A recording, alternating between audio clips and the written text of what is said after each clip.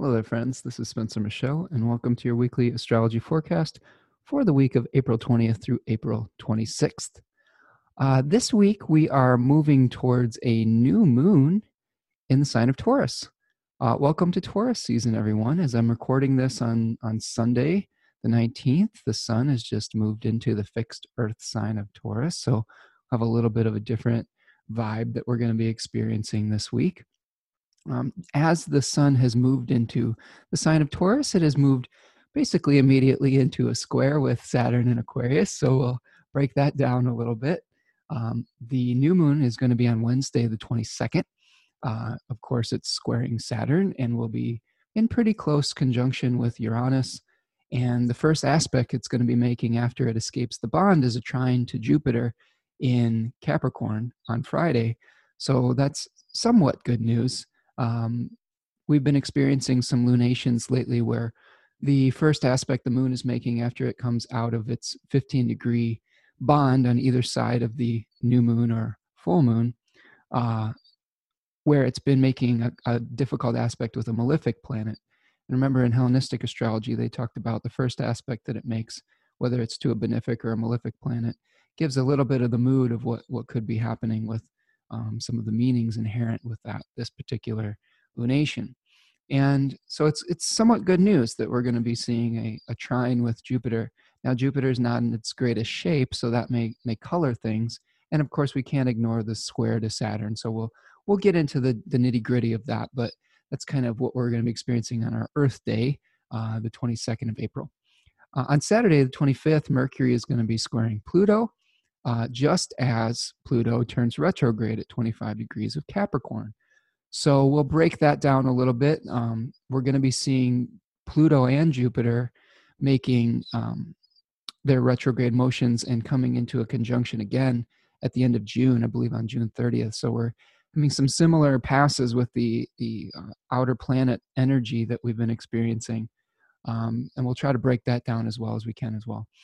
Sunday, the 26th, Mercury will be squaring Jupiter, and the sun will be conjoining Uranus.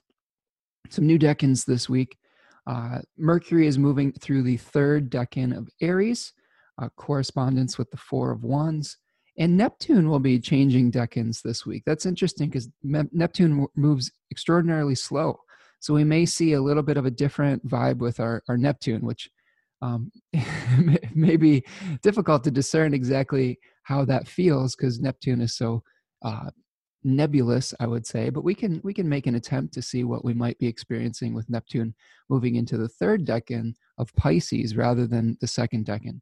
The third decan of Pisces is a Mars-ruled decan in the Chaldean order, so we've got some sacrifice and potentially some acceleration of some of the challenges inherent with a Neptune placement. Okay, so let's take a look at our chart here. I'm going to share my screen. Essential dignities for the week. The sun is moving from 0 degrees Taurus, as it's just changed signs, to 7 degrees Taurus this week. So we'll be moving through the first decan of Taurus, where it is peregrine, but it is in the terms of Venus. So we've got a little bit of a improved bound lord. The sun lost dignity when it moved from Aries to Taurus. Remember, when it was in Aries, it was in its exaltation and it had triplicity rulership by the daytime. Now we don't have any of that, but we do have a more lenient bound ruler in Venus for the first 8 degrees of Taurus. So we'll see what happens with that. Saturn, the planet that the sun is now moved into a whole sign square with, and a pretty close to a partile square as well. We're going to see that square perfect on Tuesday, but it's within 3 degrees, which I believe is called a connection in Hellenistic astrology.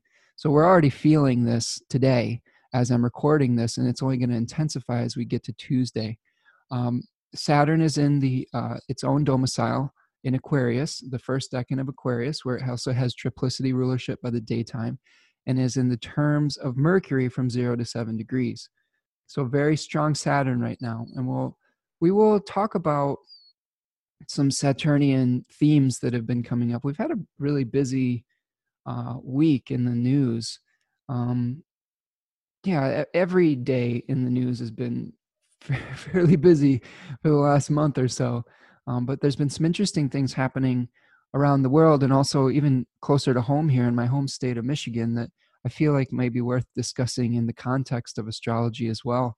We're seeing some of the challenges inherent in the isolation that we're experiencing, and potentially, like, some rebellious movements beginning, and people starting to kind of get tired of being in their quarantine, and expressing their dissatisfaction with some of the powers that be.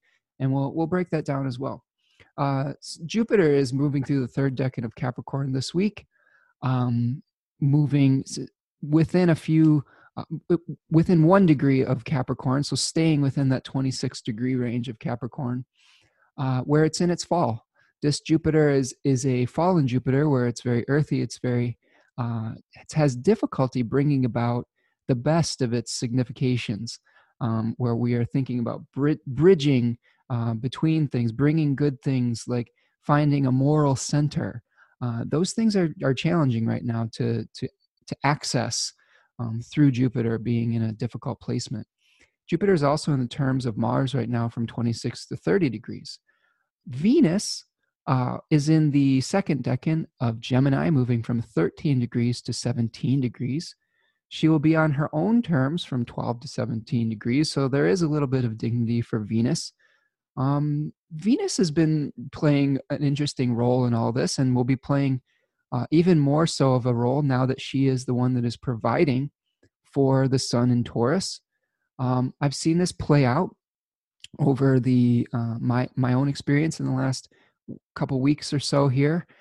This Venus challenges us, and I talked about this in my forecast last week, to potentially explore different ideologies or different ideas that may be contrary than our own. It may be harmonizing the distance between those places and those two polarized,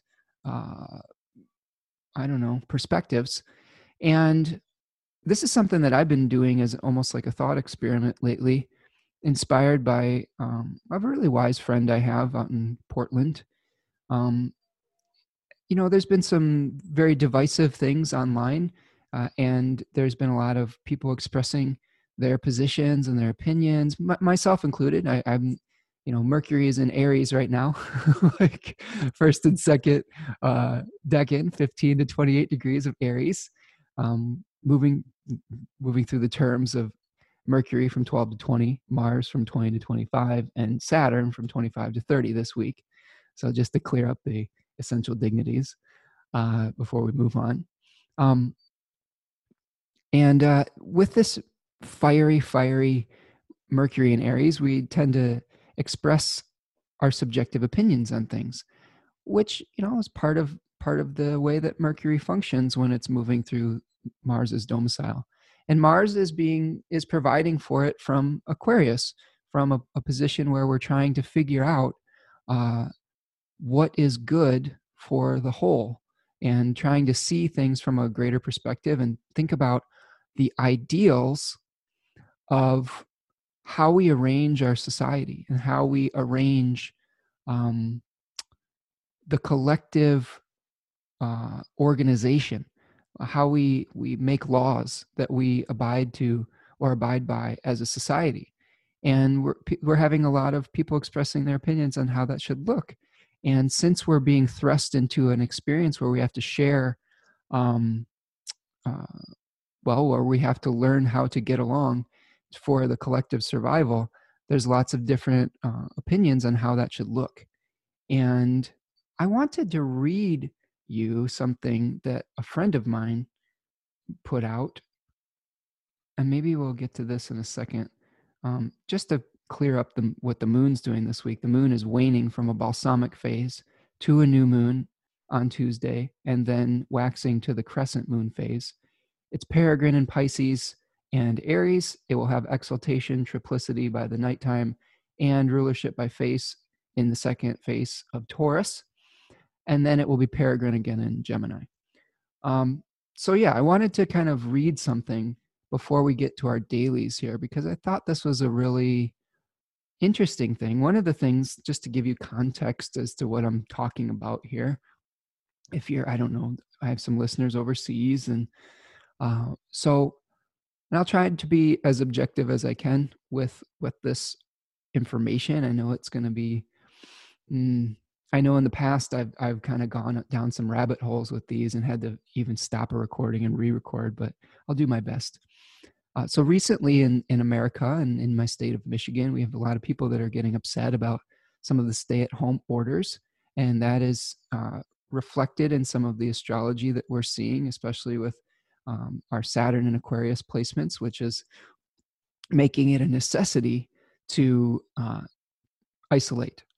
And remember, Saturn binds us to things. It is something that is encouraging us to do things that we may not necessarily like or that may not necessarily be easy. But I feel like Saturn is one of those planets. This is something I've been thinking a lot about, that is restoring balance. It exalts in the sign of Libra, the sign of balance itself, and the scales. And through what may feel like a punishment, through punitive justice, we are bringing some sort of consistency back into our reality. Saturn is of the day sect. It is something that is a stabilizing factor in our astrological pantheon. And I really think that this is a collective period of time where we're trying to, wherever Saturn is, and I've thought about this a lot, wherever Saturn is, it exposes things. It exposes ignorance. Saturn was associated with having a blind spot. It exposes things that we have to deal with as a collective. It breaks down structures, but then builds structures back up. It talks about death and decay. It is the principle of darkness and of potentially, like I said, not having clarity on something, whereas the opposite, the sun, is where we have illumination. And we've talked about the first decan of Saturn, of Aquarius, being the mark of exile, where we are, feeling almost like it's a necessity for us to go off onto the frontier and onto the fringes. And that's bringing up a lot of different feelings in the collective. And in my home state of Michigan, we have a fairly, I would say, one of the more strict stay-at-home orders. We have, and in my personal opinion, I think it's very necessary. We are a hotspot for the coronavirus. We are a place in Detroit in particular where we had a very large outbreak of the virus, and our governor has taken some very, I don't know what we would call it, has taken action to try to keep people safe. And there was a protest at our nation's capital, in our state's capital of Lansing, in the early part of the week, where I believe they called it Operation Gridlock, where people who were upset with what they felt was their constitutional rights to assemble or to do whatever they wanted, they thought that was being infringed upon by the governor, and they took their vehicles and they drove up to the Capitol building and created a gridlock around the Capitol building, which had some collateral damage. Many of the people got out of their cars without masks and were gathering together in a large group. There was a blockage of the entrance to one of the hospitals one of the largest hospitals in Lansing. They were blocking the entrances. There were ambulances that weren't able to get people to the hospital. And that raised a lot of discourse back and forth between a lot of people in my community, since this was happening in my home state. And for people that were arguing for, the safety of the whole, and people who are arguing for their constitutional rights at any cost, and had some really interesting conversations about that. And I wanted to share something from another astrologer that I think sums up my thoughts on this. His name is Barry, and he is of the website Astro Barry, and a really intelligent dude. an Aquarius. So I think he has some authority in this matter. And he summed it up really well. And I'm going to actually quote him because I thought it was just so elegant the way that he put this. And he's talking about Americans. And I've been thinking a lot about why it's so difficult for us to deal with this type of thing in America in particular. Because I think we have it's in the core of our being here in America. That freedom is something that is a rallying cry in America. And I think there's a lot of, our nation's been founded on a lot of individualism and sometimes some isolationism, and independence is something that is part of our narrative. And we have an attachment to freedom and to being able to kind of, do what we want. And that's a real difficult thing when we're being asked to give up some of that for the good of the whole. That's not something that is an easy thing for this country to do. And it's created some issues for us as a country. So I'm going to quote Barry here. He says, Americans are dangerously obsessed with an immature, unnuanced concept of freedom. The ideal of freedom exists in philosophical opposition to the necessary constraints of a social contract, the agreement by which we willingly sacrifice personal liberties in order to receive the benefits of a society. Every society strikes its own balance between these poles. Too much personal sacrifice on behalf of the collective aims easily becomes oppressive. Too much freedom prevents us from respectfully living together as a society, as well as thwarts our efforts to attain goals that only together we can realize. Either extreme is a grave danger to the social fabric. There are countless examples of freedoms we give up so that we may peacefully coexist. We sacrifice freedom every time we stop at a red light instead of barreling through the intersection because we have somewhere we'd rather be now. If we don't stop at the red light, we may kill other people. Do we have the right to ignore driving regulations because they infringe on our freedom to drive however we want? The less we are willing to compromise freedom, the harder it becomes to live together as a society. As an impractical ideal without reasonable expectations, freedom at all costs is a mortal threat to the social contract.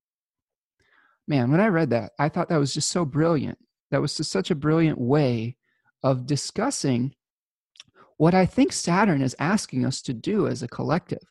And I do think it really has merit as far as the current astrology that we're experiencing right now, because I do see arguments on both sides of the equation where we are having to do the things necessary to keep each other safe, because I think what we're finding through this is that we're much more interconnected than we ever thought. And this has been a difficult lesson, hopefully, of maturation for my own country, is that we are reliant on each other and that we are part of this collective fabric, and that, not to sound too new agey about it, but we are all one.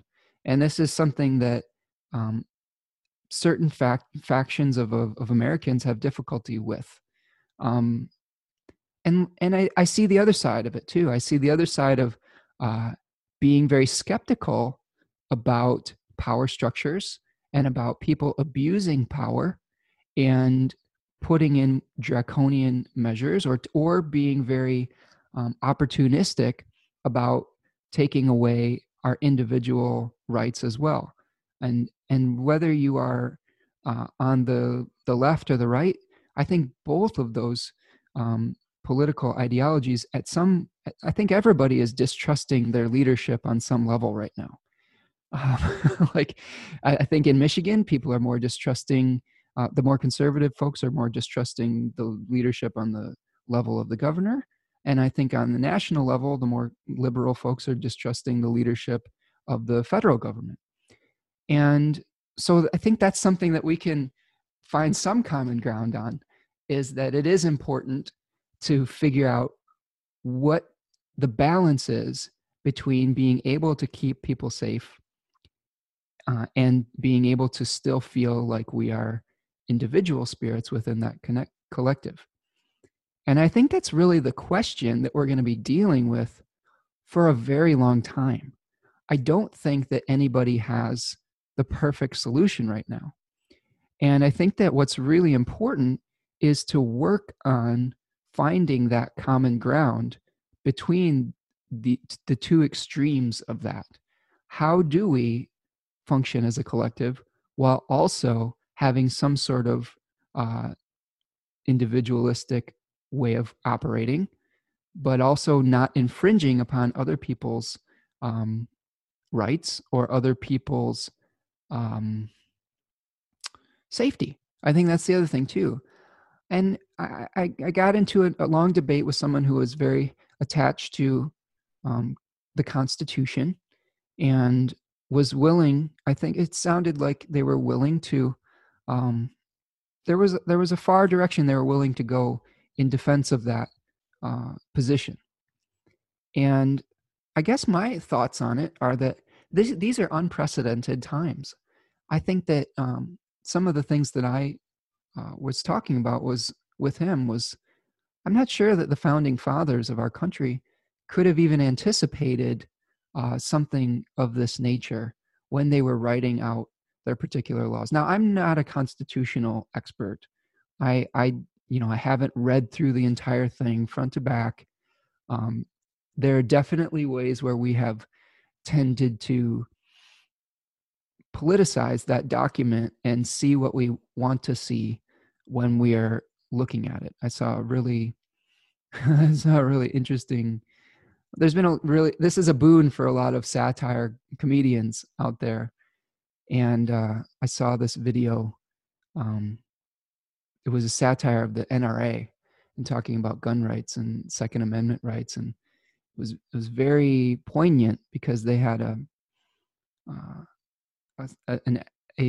member of the Black Panthers was joining in with these kind of like more rural white folks that were talking about their gun rights. And it was sort of this kind of send up of the NRA is very pro-gun for white people, but if African Americans are trying to talk about the same thing, we've seen some of the strictest gun laws in history being put down in places where, like California in the 80s, when I think that the government powers were pretty afraid of giving weapons to the people that they may be oppressing. And that is an interesting paradox. So, and I will say that is one of the situations where we're having to deal with inequality, and where people may say, well, these are my rights, but only for me. And that's one of the things where we're really having to deal with as a society right now. Like, I think that we have in this country also an underlying fear of things that are different from us. We have a long history of racial and demographic inequality that we are, still having to deal with the seedy underbelly of. And that is a question that comes up with all of this too. One of the things that raised an alarm in our household, because my partner is African American, and we've had some long conversations about surveillance and about what, that's another thing we'll have to look at as we move forward with this, is that how do we trace this disease moving forward? Because that's one of the things they've been talking about as far as keeping track of the coronavirus, is how do we keep track of people who have it to prevent the spread.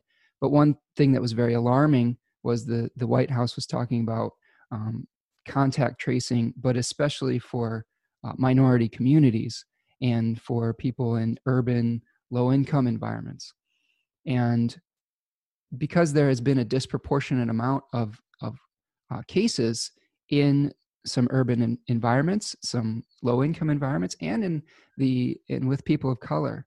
And I think that is part of a systemic problem where those folks are not having access to resources, and in essence, they are being forced to do some of the more high-risk jobs, and they may not have equal access to healthcare. The systems that they are a part of may not be as functional because of the income inequality. And I don't know if I'm saying it as eloquently as she did this morning, which I was joking. I was like, I should have you on as a guest on here, and you should say that stuff. Like she's got a much more clear way of explaining it than me. And I'm sorry if I'm jumbling any of that. I'm doing my best to kind of like speak to what she said this morning. And she was making some really good points. And she and I have had a lot of conversations over the years about privilege and about racial inequality and about some of those things. And myself as a cisgendered white male in America, I've had to learn about the privilege that I have and the things that I don't have to think about that other people do.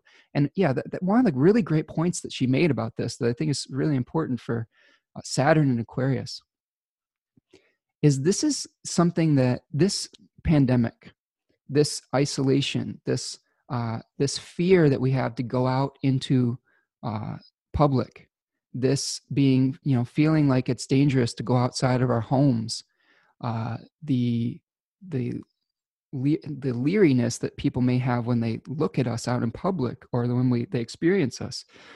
That's something that minority populations have been experiencing their entire lives. And now we have a subsection of the population that is kind of learning what it feels like to be an exile, to feel uncomfortable in your community.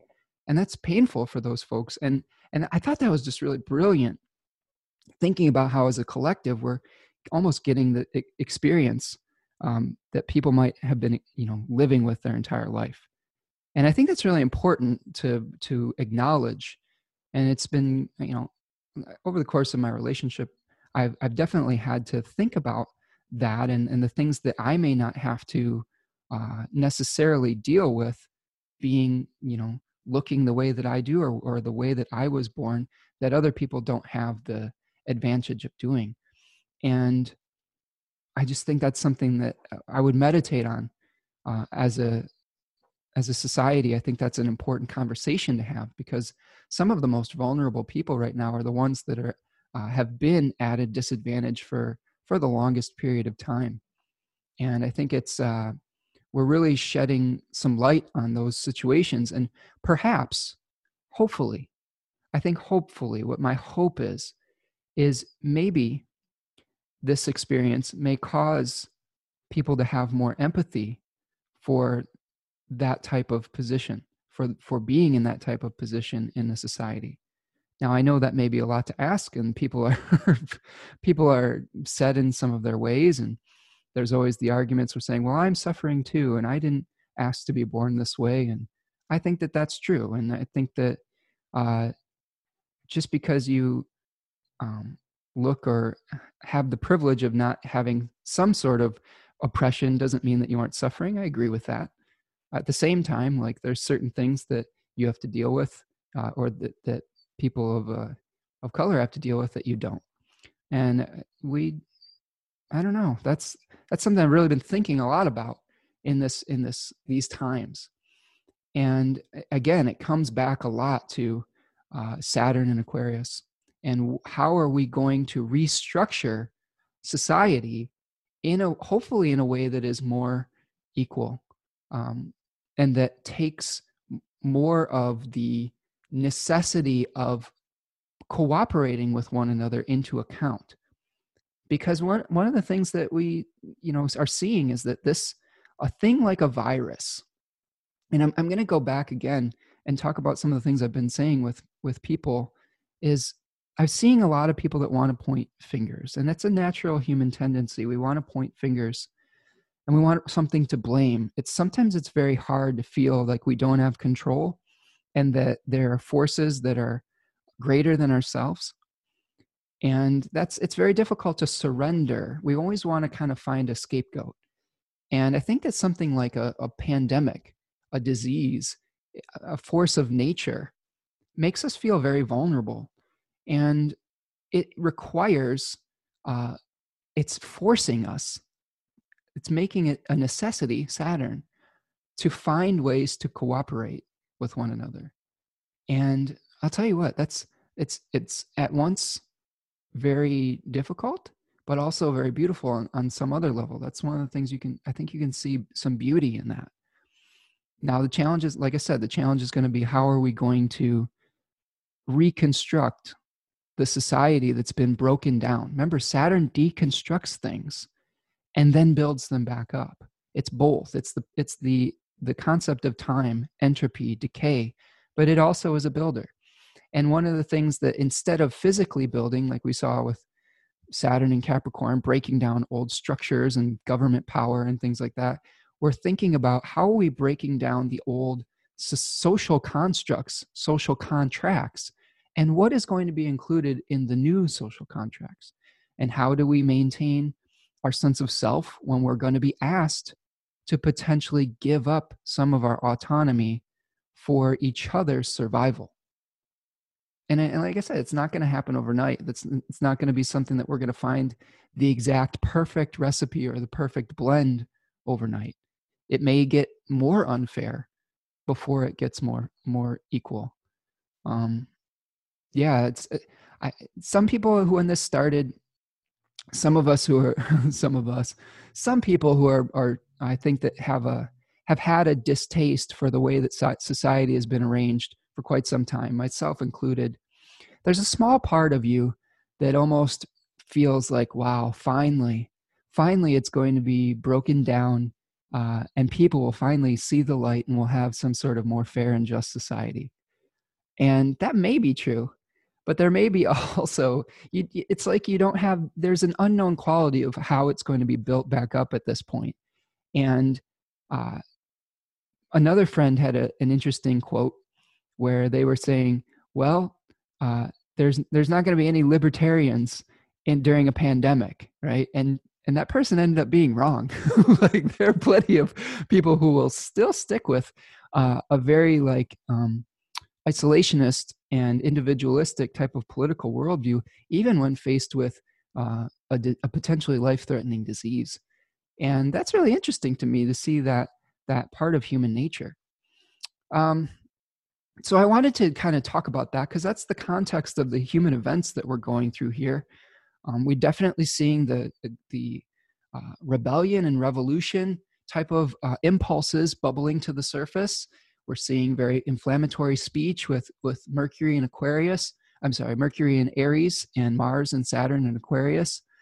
And that's probably not going to change anytime soon with the sun making a square to Saturn. So let me get into the dailies here and we'll try to contextualize this within the daily movement of our astrology. Okay, hopefully I was as objective as I could be with that. I really am trying to hold space for people that have different opinions than me. I'm noticing a tendency for people to want to delete people on social media and say, oh, unfriend. We're so quick to unfriend people. And I think that on some level, we can only take so much. If someone's being very extreme and we have to set healthy boundaries, right? On another level, we have these echo chambers that we're starting to live within, where if we shut ourselves off to any opinion that is different than ours, our positions become more and more extreme. Our own positions and the position of the people that we are cutting off and isolating and only having conversations with people that are the same as them, and we can get even more off track.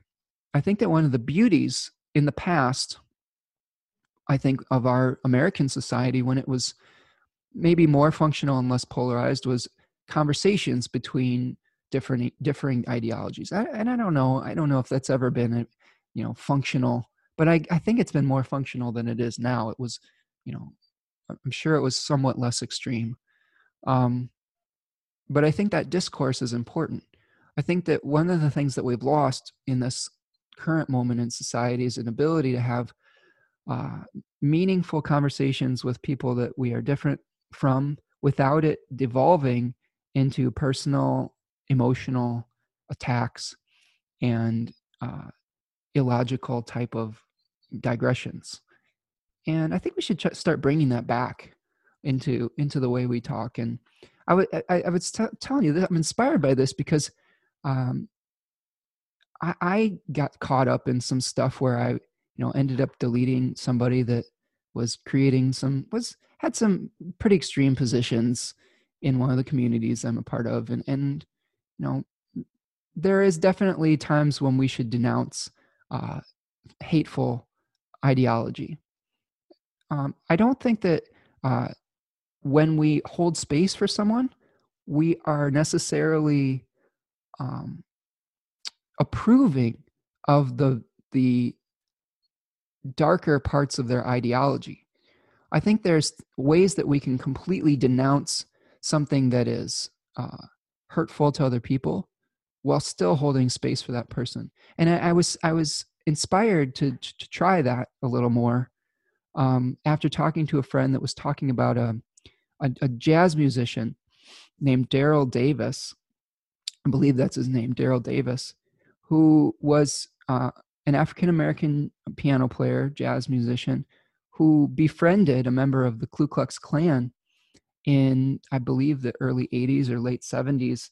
And because through a shared interest of music, this was something that attracted me to music in the past. Was music was one of those somewhat universal languages that people can agree on sometimes when they can't agree on anything else. Art is something that helps us to blur some of those boundaries between us. And they were connecting through music. That he was somebody like this Ku Klux Klan member was seeing him perform, and eventually was complimenting his music. And eventually he revealed that he was part of the Ku Klux Klan, and it was very shocking to Daryl. And he ended up trying to befriend this person. He didn't. I don't know what the word I'm looking for. He didn't condone his behavior, but through his friendship, eventually that person changed their viewpoint because they had very little experience with actual people of color, and they had been, I guess, I don't know, programmed to think that they were evil or bad or whatever. And through having a human experience with someone like that, they could no longer maintain that hateful ideology. And it was through their friendship that they made the bridge. And eventually, Daryl befriended many people in the Ku Klux Klan, and many of them quit the Ku Klux Klan and gave him their robes. And I thought that was really inspiring. And, I thought that was a beautiful story of just the beauty of just how friendship and how creating space for people can hopefully allow them to maybe see the light at some point of something that is more fair and just and coming from a place of love rather than a place of hate. And you know how Daryl achieved that? Through loving those people. No, sorry, I'm getting emotional about it because it's just such a beautiful story. Like he isn't changing their mind by telling them how terrible they are. He isn't changing their mind by getting their opinion, getting his opinion out there and denouncing and telling them how terrible they are. He helped them change their mind through just being himself and through showing them love. And that's really powerful. And you can really feel that. I'm feeling it. Sorry, I'm choking up a little bit here. But I think that's one of the things that will get us through this difficult period of time that we're experiencing as a collective, is if we can really dig deep and try to meet someone from a place of love and recognize that they are probably suffering too. I don't think people would take an extreme position like that if they weren't afraid or if they weren't suffering on some level. And see if we can find compassion even for those people that we vehemently disagree with their ideologies. I think that's a really powerful force in the world. And I encourage you to try that. And it may not always go well, and it may take an exorbitant amount of patience. It may take a lot of taking breaks but I think it's worthwhile, and I think it's a worthwhile endeavor. And I really, as a Venus and Gemini native myself, this is something that I really take, I don't know, that I take seriously, and that I it's something that is interesting to me, exploring even extreme ideological things that are very different from me, and just in an attempt to understand it, to find some human common ground. And again, I think the key is to come at it from a place of love. There's some part of that person that you can find acceptance in. You don't have to accept all of them, but you don't have to accept their dogmatic ideals, right? But there's some part of their divinity that if you can find acceptance and compassion and empathy for, I think that's really powerful. So anyway, on Monday, the 20th, the moon's going to be moving from Pisces to Aries in the balsamic phase.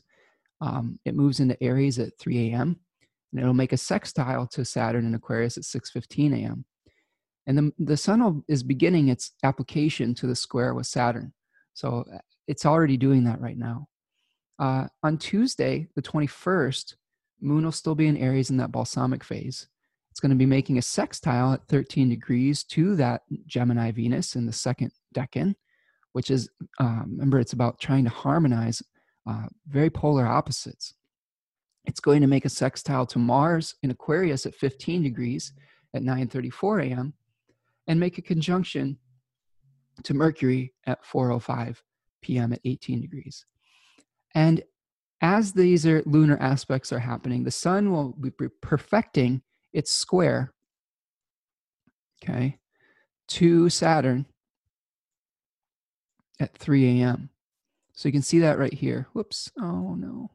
Sometimes my chart tends to move a little bit quicker than I want it to. So you can see here we've got that's Tuesday. Sorry. I'm going to move forward a day. Okay, there we go. So now we see at 3 a.m. or so on Tuesday that there is an exact square between Saturn and the sun.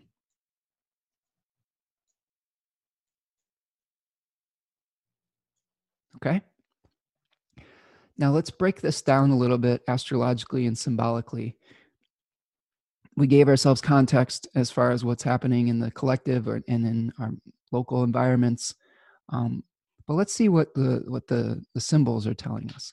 So we have the sun in the first decan of Taurus. And remember, we had the card, the Five of Pentacles, where we see two figures that are a little bit down and out, outside of a church. One of them is injured. And remember, this decan we talked about was associated with a fear of a lack of material resources and the planning that naturally would follow that to guard against starvation or of not having enough.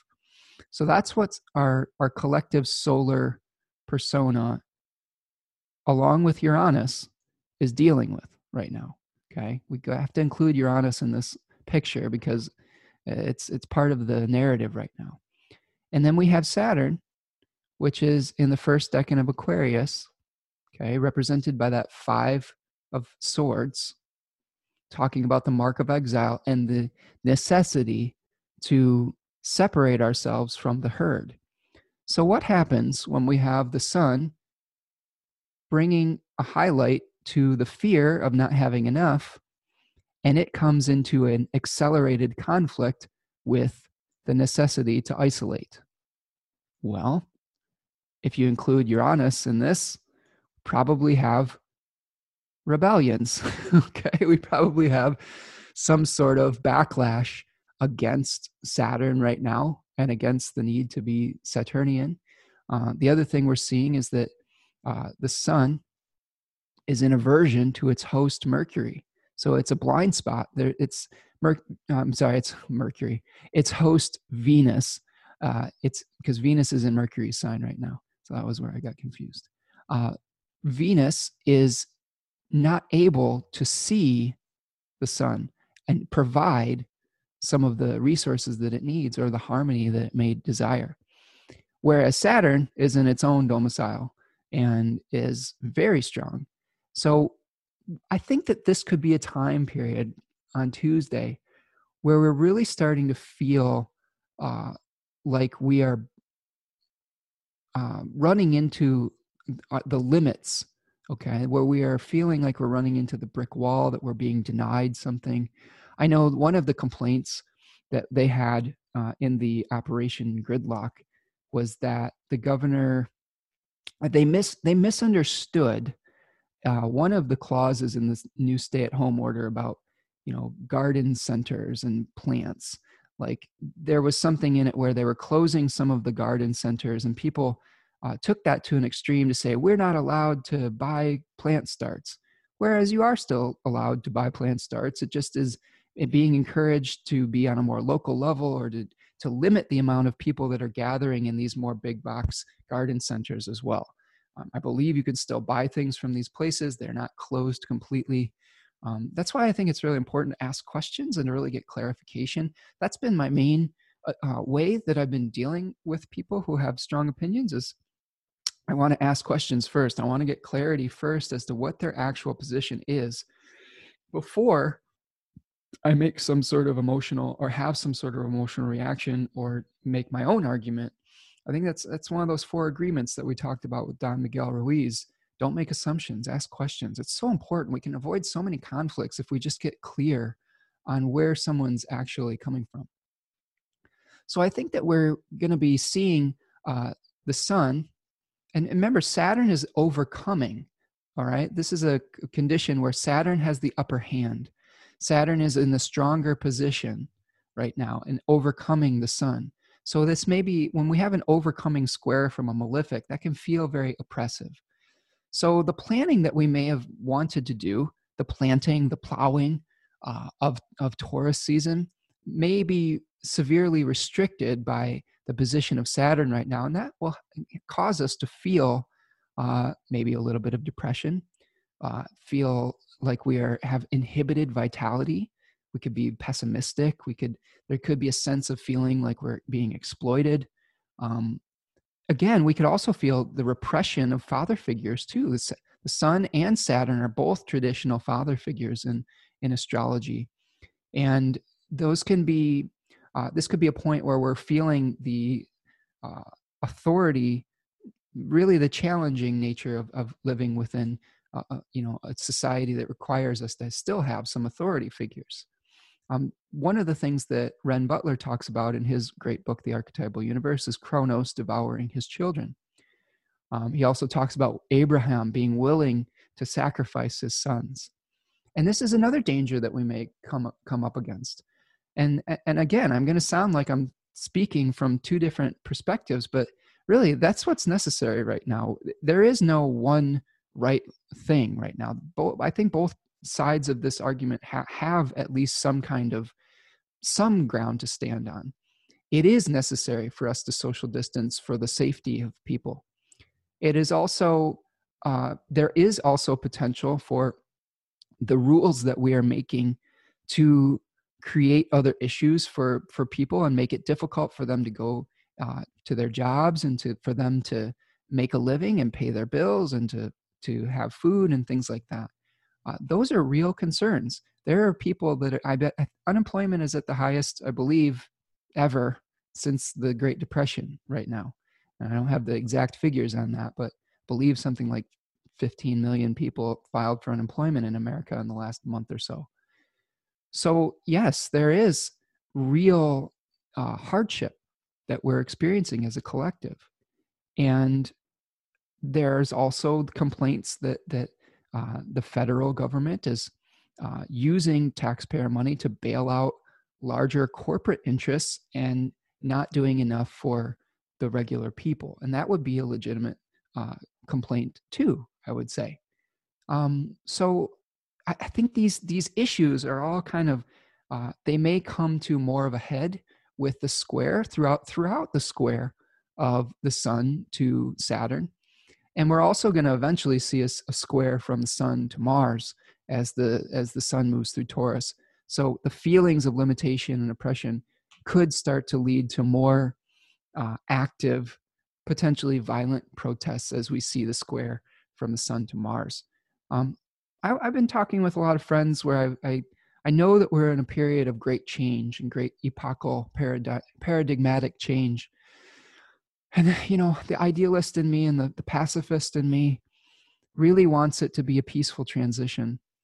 But the historian in me realizes that uh, there have been very few times where great change has happened peacefully in the course of human evolution or historical evolution.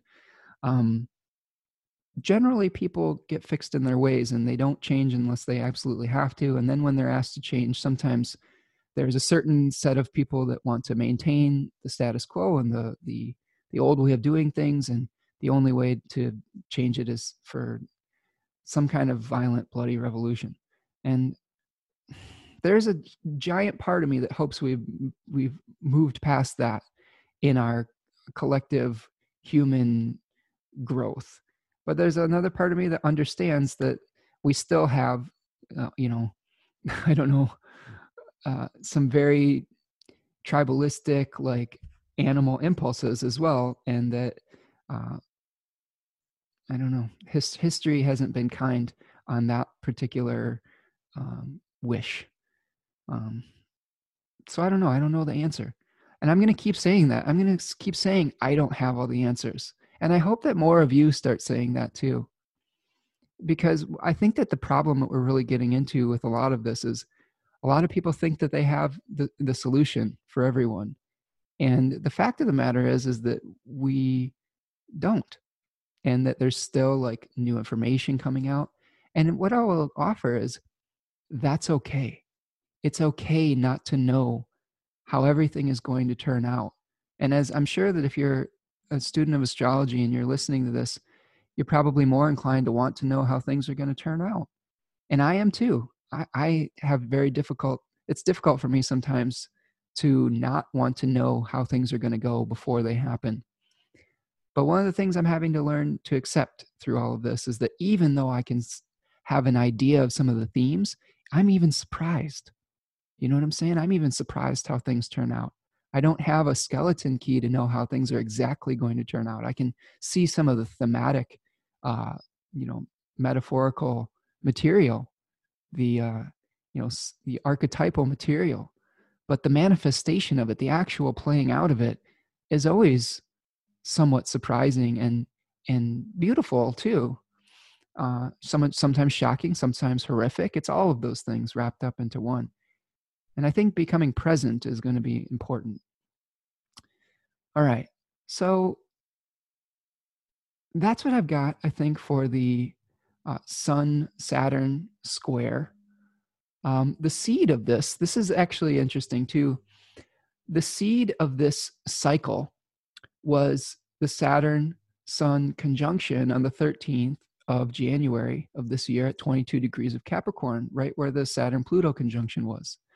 So what we're experiencing now is the first quarter phase of this, the material crisis phase. And I do feel, if I'm going to have to go on record to make a prediction, that this is a time where we will be debating about resources or feeling the pinch or a lack of resources, and conflicts are going to arise about that and about feeling like we maybe don't have enough, which is a reality. There's definitely people out there definitely suffering right now.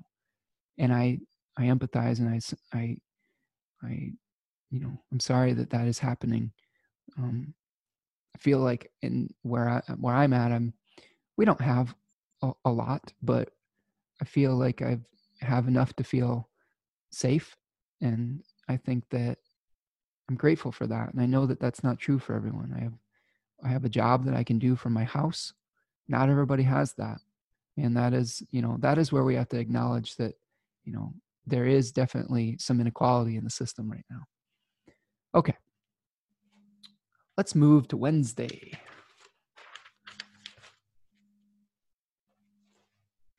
All right, on Wednesday, the 22nd, which is Earth Day.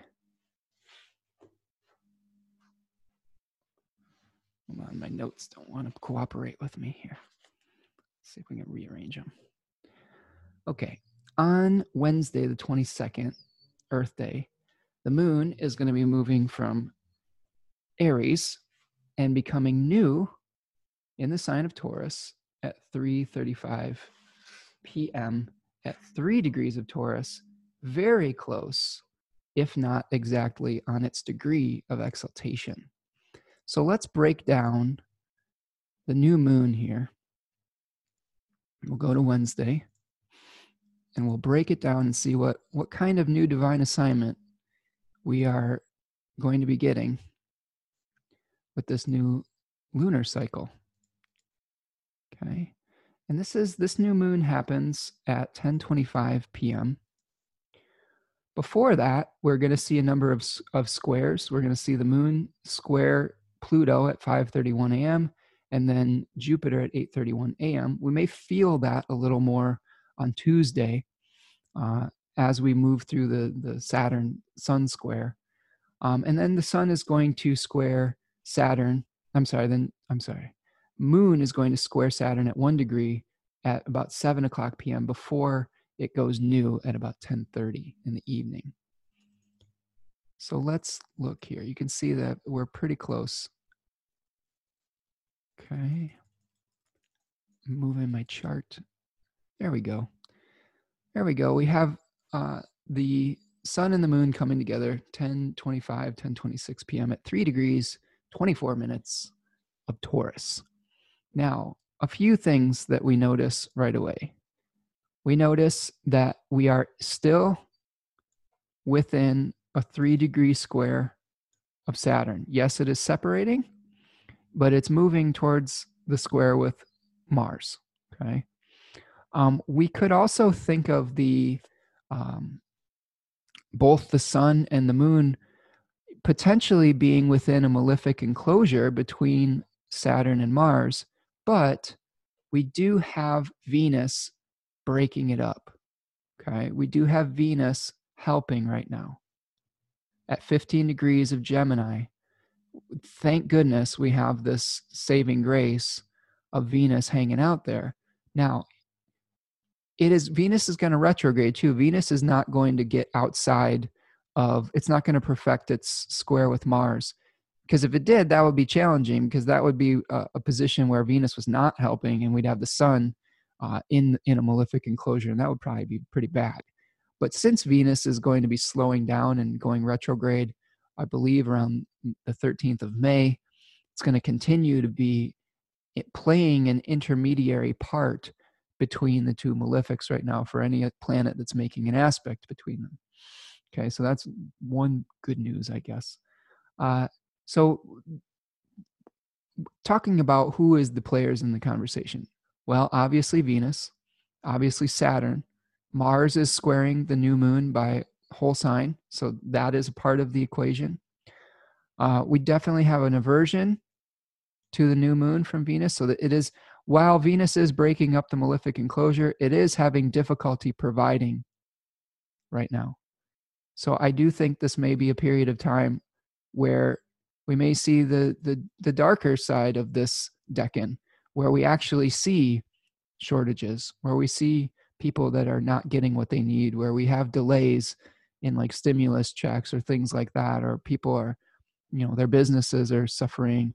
I believe that there was a small business fund that ran out of money recently. And I believe that there was some corruption that came to light in that. There were some bigger, quote unquote, small businesses, ones that, I believe there was a steakhouse that I saw an article about in New York City, a chain of steakhouses that made a $46 million profit last year, and they got $20 million of small business stimulus money, which doesn't quite seem like what that was earmarked for. And there's plenty of people out there that needed a few $1,000s to keep their business afloat, and now they're going to be out left in the cold. And that's going to be one of the realities that we're going to have to face as we go forward through this experience that we're having. So the new moon is going to be in the terms of Venus. So it's also, that's the one who's creating the curriculum for this. And again, I go back to Venus in Gemini, second decan of Gemini, being able to contain both opposites at the same time. Austin Coppock called the second decan of Venus, second decan of Gemini, the hermaphrodite, and where it had both sexual organs at the same time concurrently.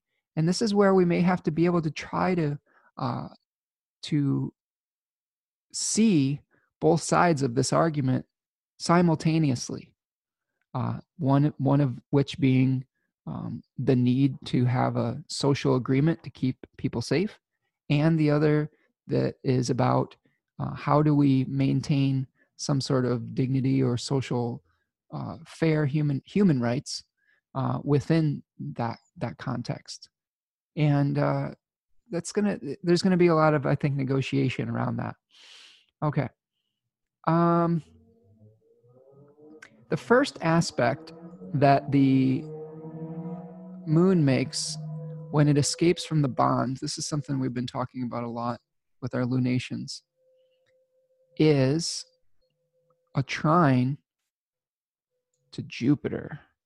So it's not going to be outside of the bond, but as it leaves, it's not going to hit Mars here at 16 Aquarius. It's still going to be under the bond. So the first aspect we're going to see is a trine to Jupiter. Now, normally that would be good news. That would mean that there's some sort of gift that is coming in, that there's some sort of abundance that is going to be initiated from this new moon cycle.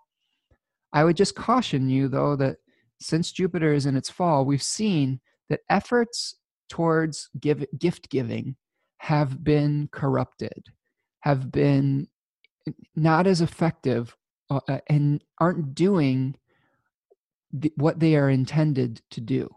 And this is Jupiter at the bottom of the Wheel of Fortune. This is Jupiter enriching the power structure, because we have Jupiter in the third decan of Capricorn, the throne, the solar ruled decan of Capricorn that talks about material power. So what we're really seeing is the gifts being given to those that already have the power.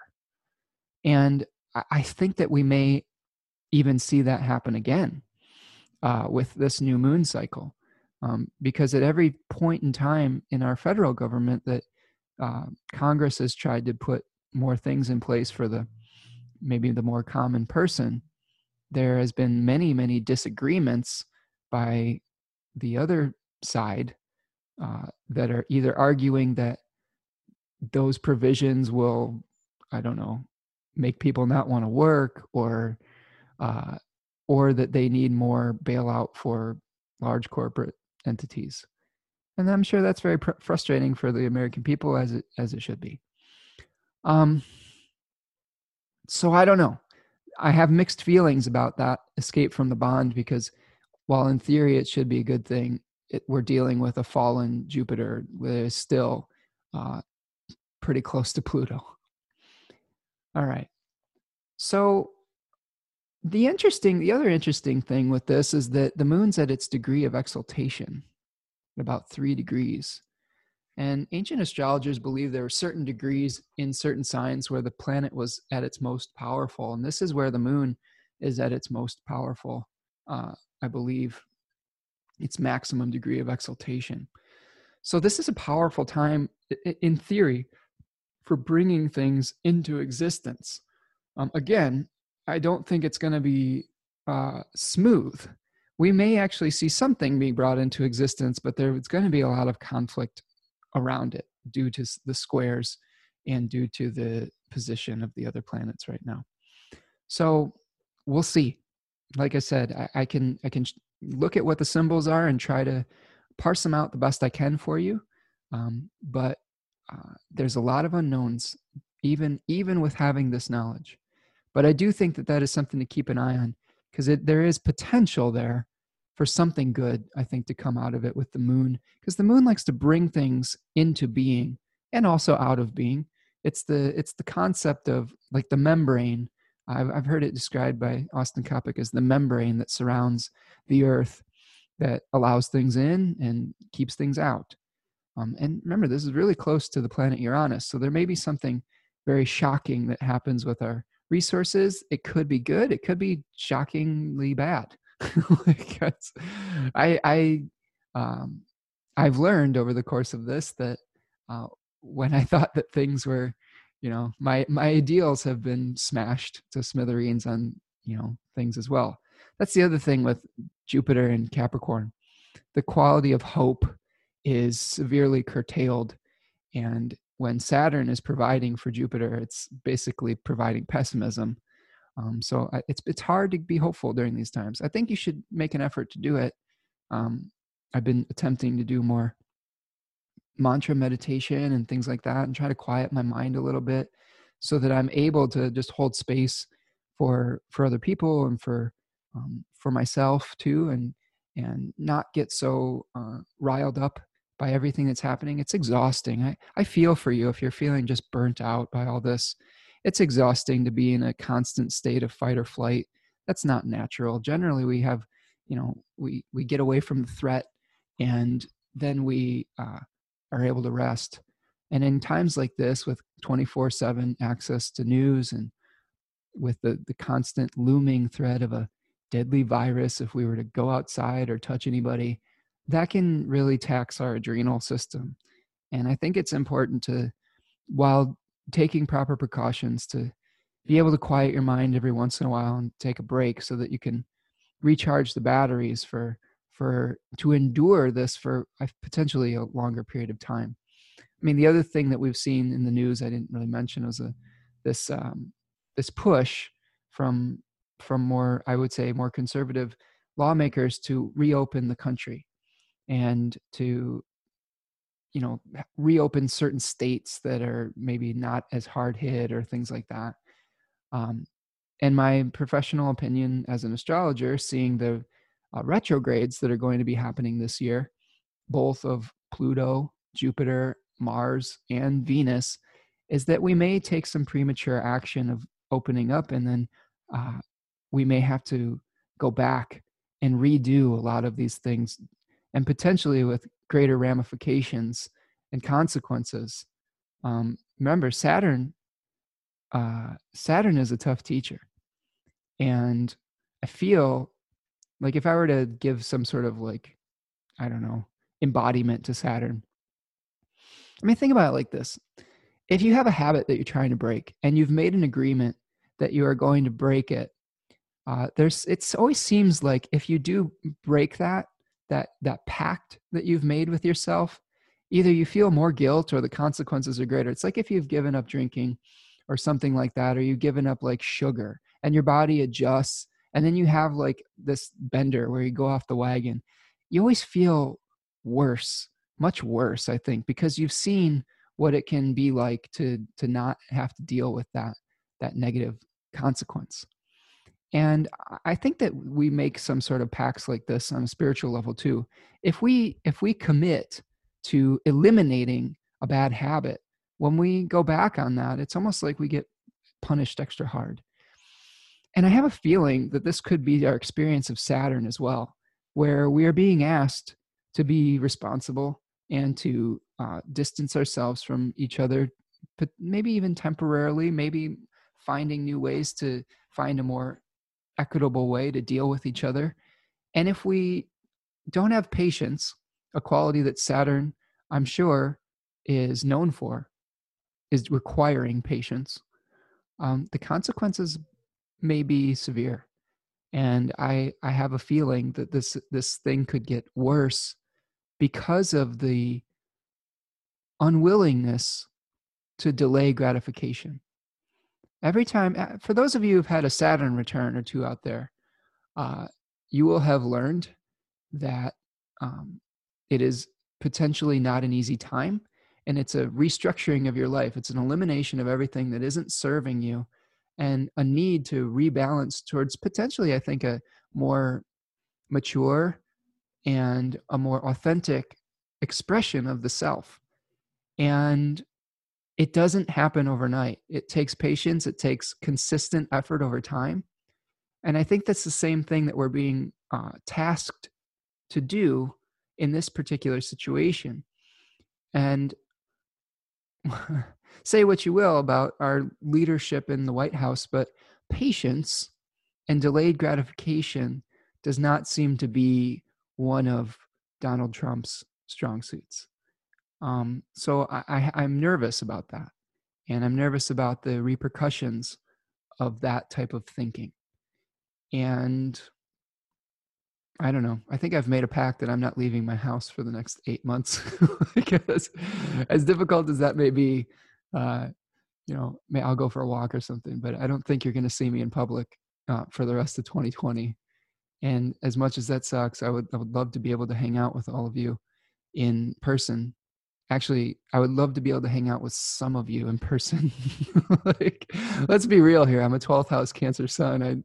That's not my favorite thing in general, but it is nice to spend quality time with some people that you really care about and that you connect with. And I do appreciate that, even in small doses. So, but anyway, so that's what I think I've got for the new moon here and what we may be experiencing with this divine assignment. I do think it is important to make some plans. I just had a conversation with a good friend of mine who is a farmer, and he's talking about recommitting to some more long-term projects that he has just for his own sanity. And I do think that is important. I think that I agreed with him because even on myself, I haven't felt as productive as I would like just because I'm just inundated with the news. And I've been in that. I've been falling prey to that fight or flight type of experience. And I do think it is important to have things that we are working on that give us a reason to keep doing stuff. And if you're suffering and if that's more challenging for you, that's totally okay. Don't beat yourself up over it, but try to have something that you're looking forward to each day. And that's where the planning phase of that first decan of Taurus comes in is, have something that you will make you feel good about yourself that is maybe more tangible, maybe a project that you can commit to. And if some days you are more able to work on it than others, that's fine too. We're not going to be at our best every single day. But like I said, having something that you're moving towards and that you're building towards could be pretty healthy around this time of year. Even if it's taking even if it's more of a challenge to bring it into existence due to something like the square from Saturn. The moon will be full on the 7th of April. I'm sorry, 7th of May, from 5/7/20. So we have a full moon at 17 degrees of Scorpio and Taurus.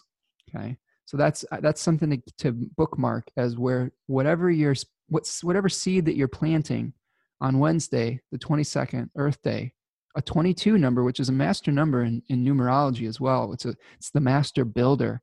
It's where we're taking divine ideals and able to manifest them physically on a grand scale. I think it's gonna be a big day, but start to see some of these things come to fruition the first week of May the 7th.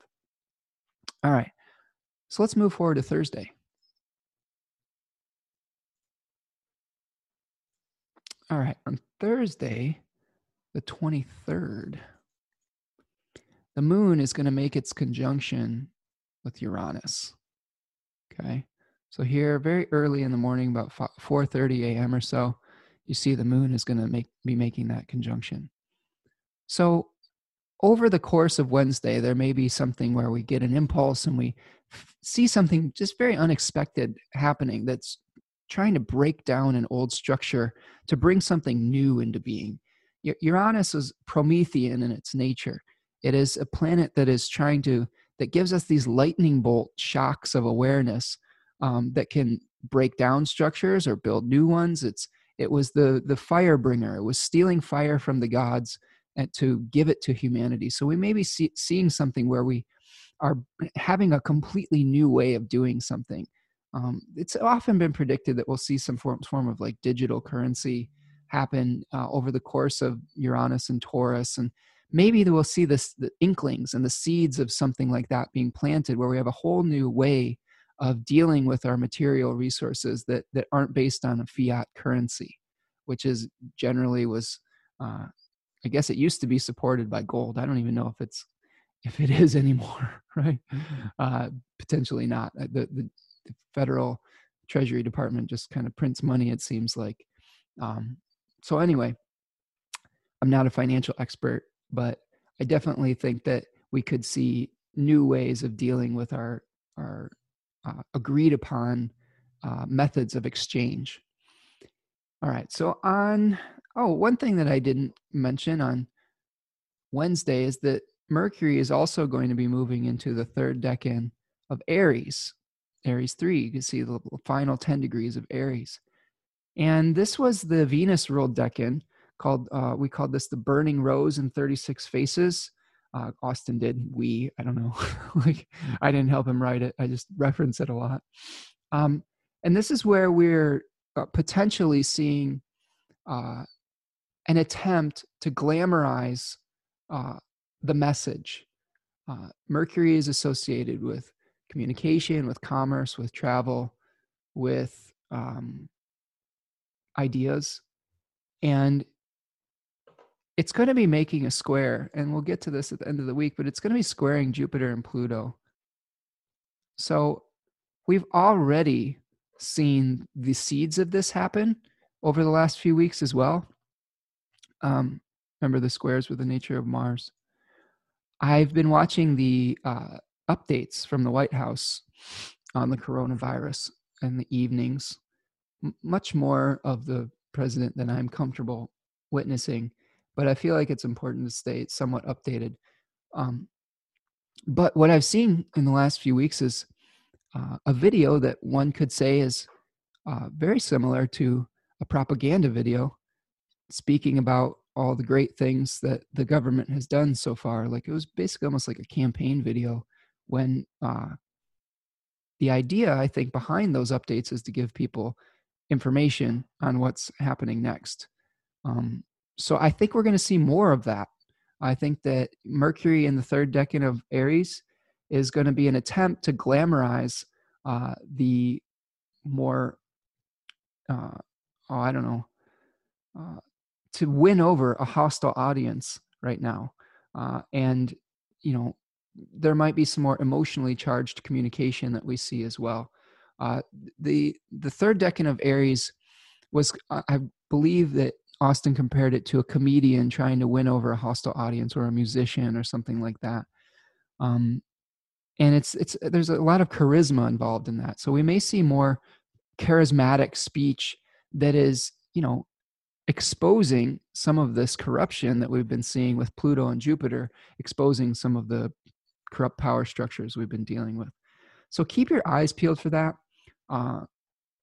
Try not to get too frustrated with it.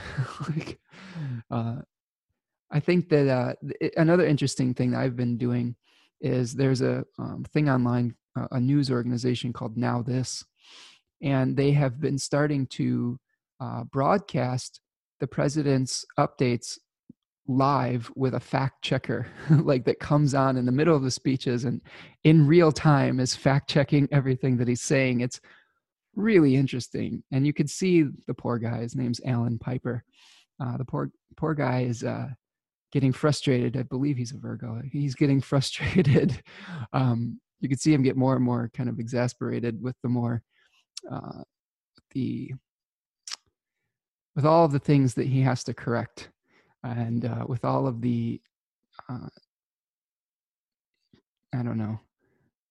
untrue things that he has to correct with the president's updates, and the distortions of the truth. And we're going to see more of that. I think it's been proven that this is just the modus operandi of this particular individual. And just be careful. Like, there's another article that I would highly recommend, which talks about the gaslighting of America. And I think that what we're going to see with Mercury squaring from this third decan is an attempt to tell us that everything is fine and everything is okay, and that we've done the best. We have the best systems in the world, and we've done everything that no one else could do, and that, and that you should just go about your business. And I think that that is something to be very cautious of. And gaslighting is a term that it means when we're having someone tell us that what we believe is not true and trying to distort the truth to their truth and tell us that what we are experiencing isn't our reality. It's a distortion of our reality. And I think this is a real danger with this week in particular, with Mercury moving through this decan squaring both of these planets. All right.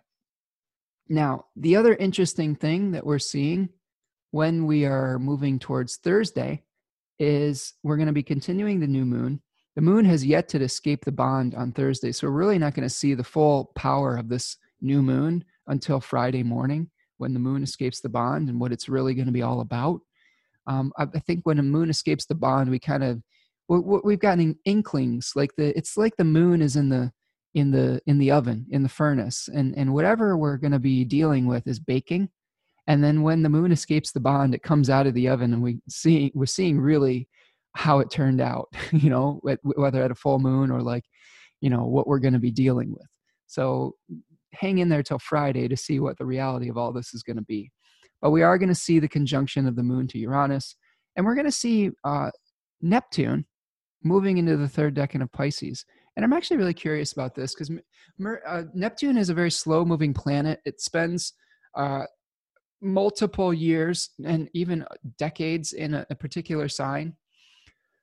And it doesn't change decans very often.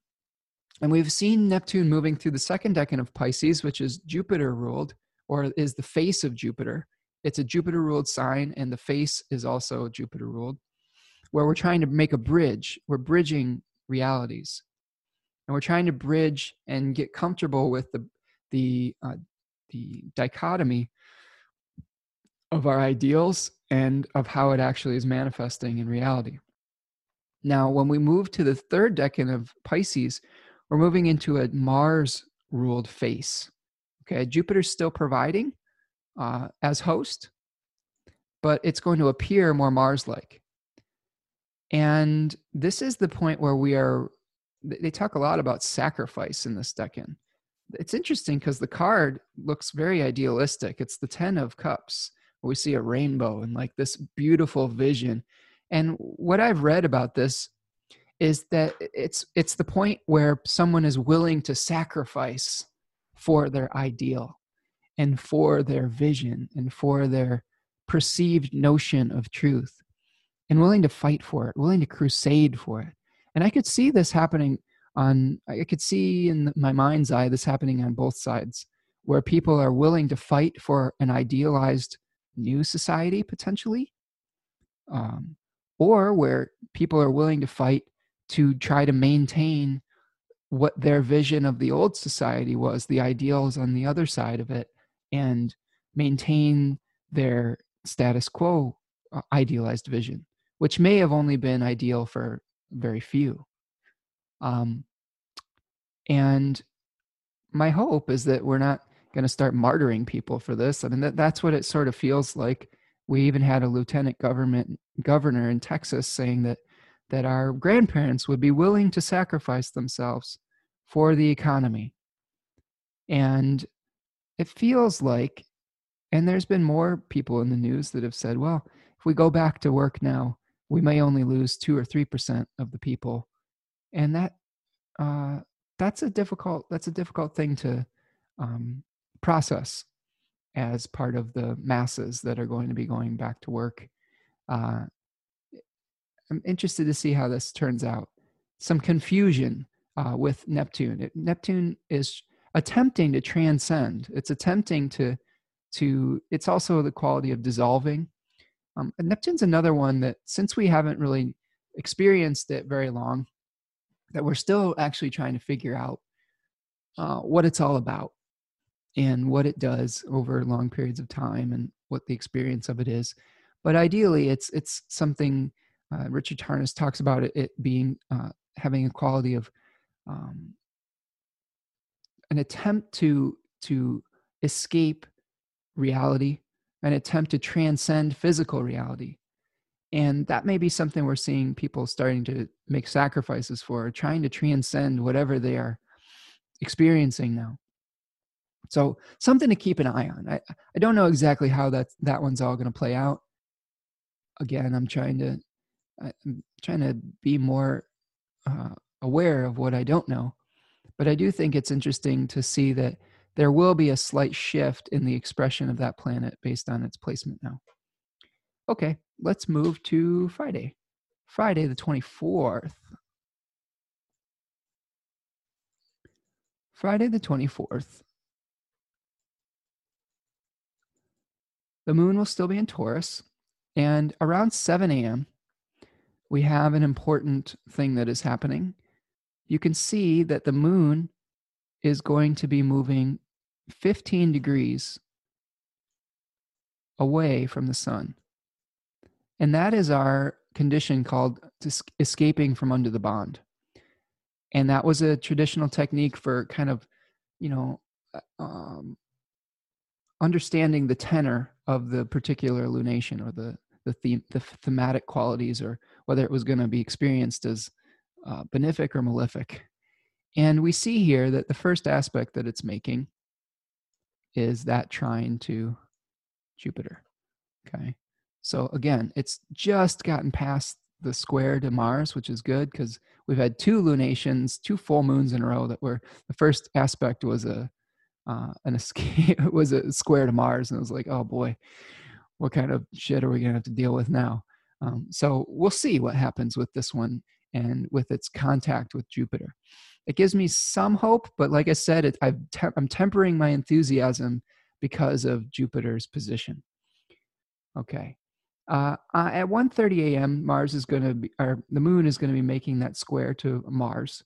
The moon will be sextiling Neptune at 20 degrees of Taurus to 20 degrees of that newly third decan Pisces Neptune at 7:38 a.m.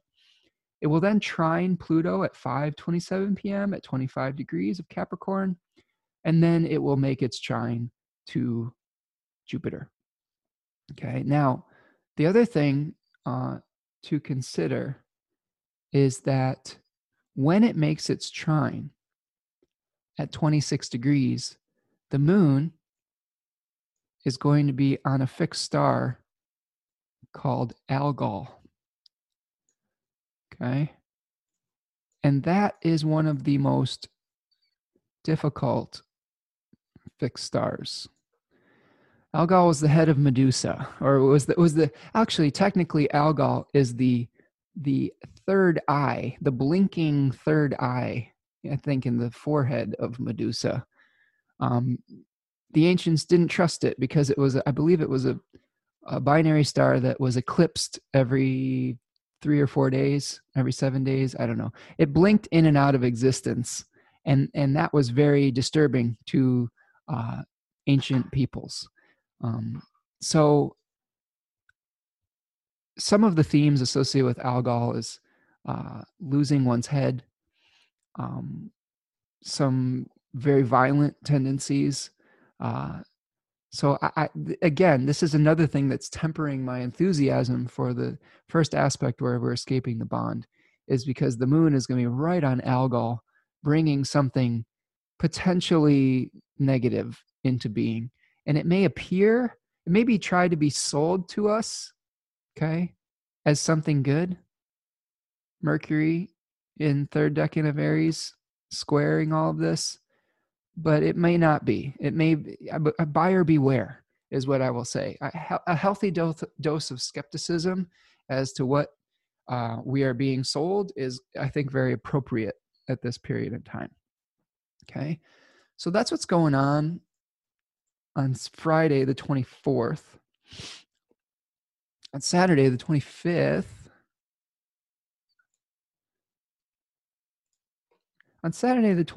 the moon is moving into Gemini at 3:19 a.m. It will trine Saturn at 6:47 a.m. It will sextile Chiron at 5:20 a.m. Chiron's in Aries. And then we have two more non-lunar things happening this day. Mercury is going to be squaring Pluto. It's going to be perfecting that square to Pluto. And Saturn's going to be turning Pluto is going to be turning retrograde. Okay, so if I go to 3:35 a.m., Mercury makes its square to Pluto. And about 3 p.m.,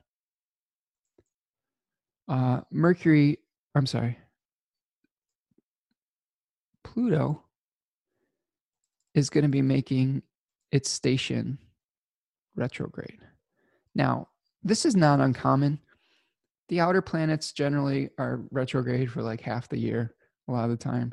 But I do think this one is particularly important because it is going to be also met by a retrograde Jupiter, and we're going to have another conjunction on the 30th of June of this year. And many astrologers out there, myself included, are thinking a lot about the nature of the coronavirus in context of the Jupiter-Pluto conjunction, and also some of the response from the power structures to it. So I do think there's going to be something very important that's going to be happening again with another conjunction. And then there's a third conjunction, I believe, in October, when they're both direct again. This is one of the things where I'm very skeptical about us being out of the woods with all this, because we're just seeing so many planets grinding to a retrograde halt. And retrogrades, remember in ancient astrology, retrogrades required a lot of, they were taking something back. They were, something was given and then we're taking it back. Another way to think about retrogrades is you will see that when a planet is moving in zodiacal motion, when it is direct, it's moving in the direction of the moon. Okay, they thought of that zodiacal motion as having the nature of the moon. When a planet is moving retrograde, it is moving in a direction that is of the nature of the sun, like the sun's path through the chart. Okay, so these planets are moving through their own will, bringing things into existence. All right. When they move backwards, they may be bringing things out of existence, and they may be getting a divine course correction. I've always said that it's important to let go of the oars of the ship and go with the current when we experience retrogrades. And we're going to be asked to let go of the oars and let go of our wills and to surrender to some of these things. And that surrendering may be extending our stay-at-home orders to protect the safety of everybody involved. And it's going to go a lot easier and faster if people actually do it rather than resist it. Now, do I have a lot of faith that people are going to follow the rules? Some people will, and thank you if you are. And thank you to all the people who are on the front lines doing all of this hard work that some of these other people seem to be compromising. And do I think that those people are going to follow the rules? I don't think that it's super likely. And I think that, and especially here in America, I think it's going to drag out potentially the longest that it would have to, because of our reluctance, because of some people's reluctance to actually follow the rules if it infringes upon what they perceive as their rights or their freedoms. And I've discussed that at length at the beginning of it, so I don't have to go back into it. But I guess if you want my advice, and I don't even know if this is something that can be fixed or not, but my advice is, you want this to be over sooner, follow the rules. And still be aware of abuses of power and still ask the questions. That's the second part of it. Follow the rules to keep people safe, but also make sure that the people in power are respecting our humanity, right? So it's both, Venus and Gemini style. Okay.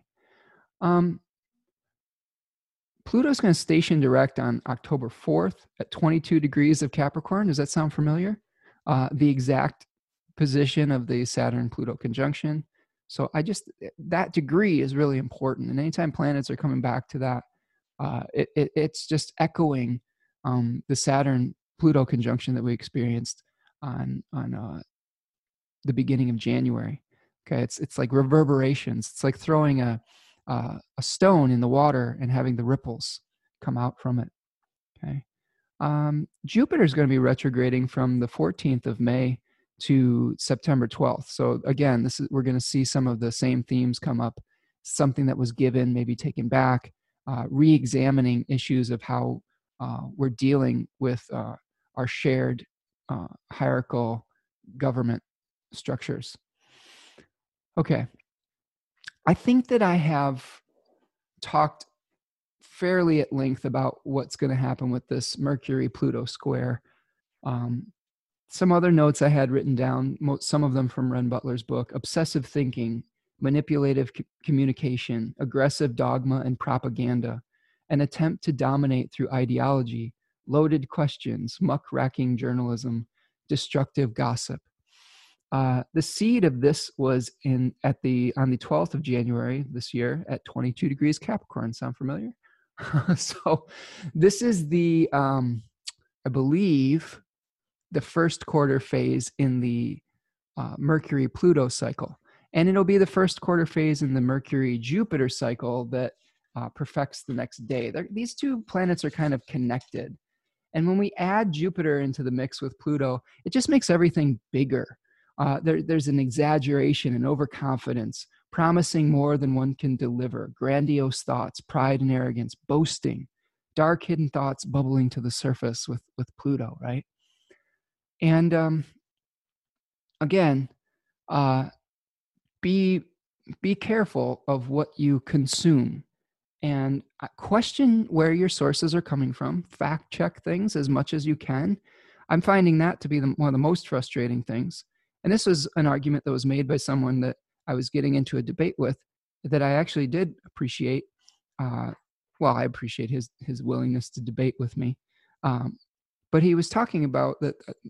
I changed the tenor of the question. We were talking about like the Constitution and rights, and that was starting to get a little bit exhaustive. But I changed the question to be like, how do you see the Saturn in Aquarius and the Saturn-Jupiter conjunction playing out, and then the shift to the air sign paradigm? And his answer was interesting, and his answer was he had some good thoughts on it. And he's talking about the power of the meme and the power of information, and really those are the themes that we're going to be dealing with and working out. Is how do we get our information? What is truth? And who controls the information controls the world. And I think that was really that was a really good insight that he had, because we saw when the earth signs were prominent, when the earth element was prominent in the Jupiter-Saturn conjunctions, whoever owned the resources, the physical land, the physical resources, had the power. Now it's going to be whoever owns the information. And we could look at it as this idealized Aquarian, new reality. But I think it's much more nuanced than that. And there's potential for abuses in all of this. And the real moral and ethical questions we're going to be asking ourselves is how are we going to be distributing ideas in a way that is just, rather than in a way that's manipulative and controlling? And I think that's one of the things that I'm going to be meditating on a lot. And I really appreciate this person for turning me on to that idea. See, even when there's someone that you maybe even fundamentally disagree with on something, there is still common ground on certain things. There's still humanity to be found in that. And like I said, that is a really great exercise. That's a great spiritual exercise that I think more people should try. The last aspect that we have here of the week, if we haven't gone on long enough here, is that the sun will be making a conjunction to Uranus at 6 degrees of Taurus. And this is echoing those themes that were started at the new moon. This time, instead of the moon coming in contact where something comes into being with the moon and Uranus making a contact, This is where we have some sort of awareness or potential issue with people in power. The sun traditionally represented kings or authority figures or father figures. So we may have something that's very unexpected or shocking with our authority figures on Sunday and moving into over the weekend, and moving into the beginning of the week.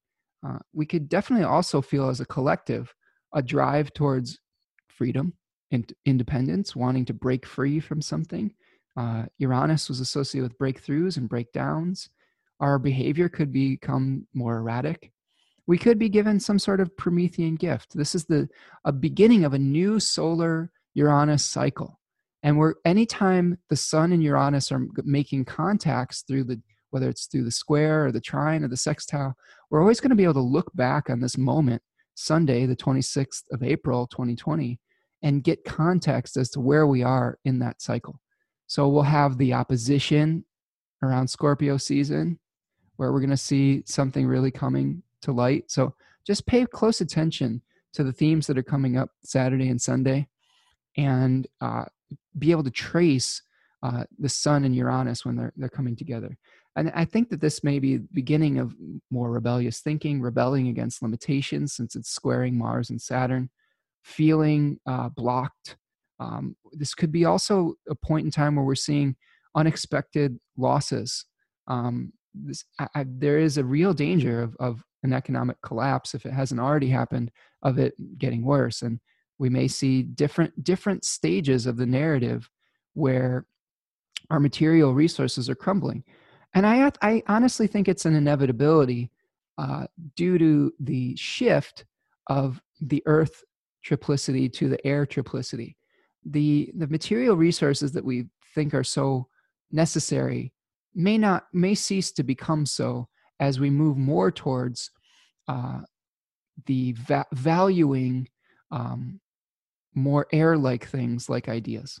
So we'll see how it plays out. I'll have my popcorn ready, just like all of you. All right. So that is what we've got for this week. We've gone on quite an adventure. Thank you for sticking it out with me, and thank you for your patience with some of my emotionality. I don't know. I try to keep it together sometimes, but I have a sensitive heart, and there's some things that when I think about them, I get emotional, and I try to be as objective as I can for you. But when I come in contact with things, ideals like choosing love instead of hate, sometimes it's hard not to get choked up thinking about the possibilities. Like John Lennon said, imagine, right? I'm not even talking about just all those celebrities trying to sing that to us, but there is some beauty and truth in trying to imagine a world that is more fair and more just. So we'll see. Looking ahead to next week, the 27th of April through the 3rd of May, Mercury is going to be moving into Taurus. It is then going to make its square to Saturn, so we'll see what happens there. And then on Thursday, we'll have a first quarter moon. Mercury will make its conjunction with Uranus, and then Venus will square Neptune. So that's what I've got for this week. Thank you, everybody, for hanging out with me. I hope that you are all doing well and that you're hanging in there. As always, if you do like these forecasts, make sure you hit the like button, the subscribe, share it with your friends. There are some links for donation if you want to help me keep doing what I'm doing. That is always appreciated. Another way that you can really support the work that I do is to reach out and schedule a reading. I really love meeting with you as clients and getting to know you and working on charts. That's a lot of fun. Having the one-on-one interaction is something that I really value.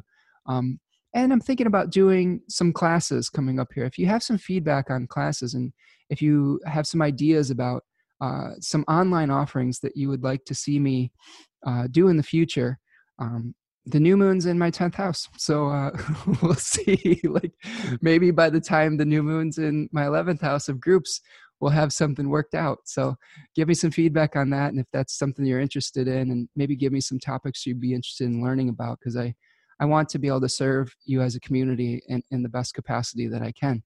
So that's what I've got for this week. So everybody take care out there, and I'll talk to you soon. Peace.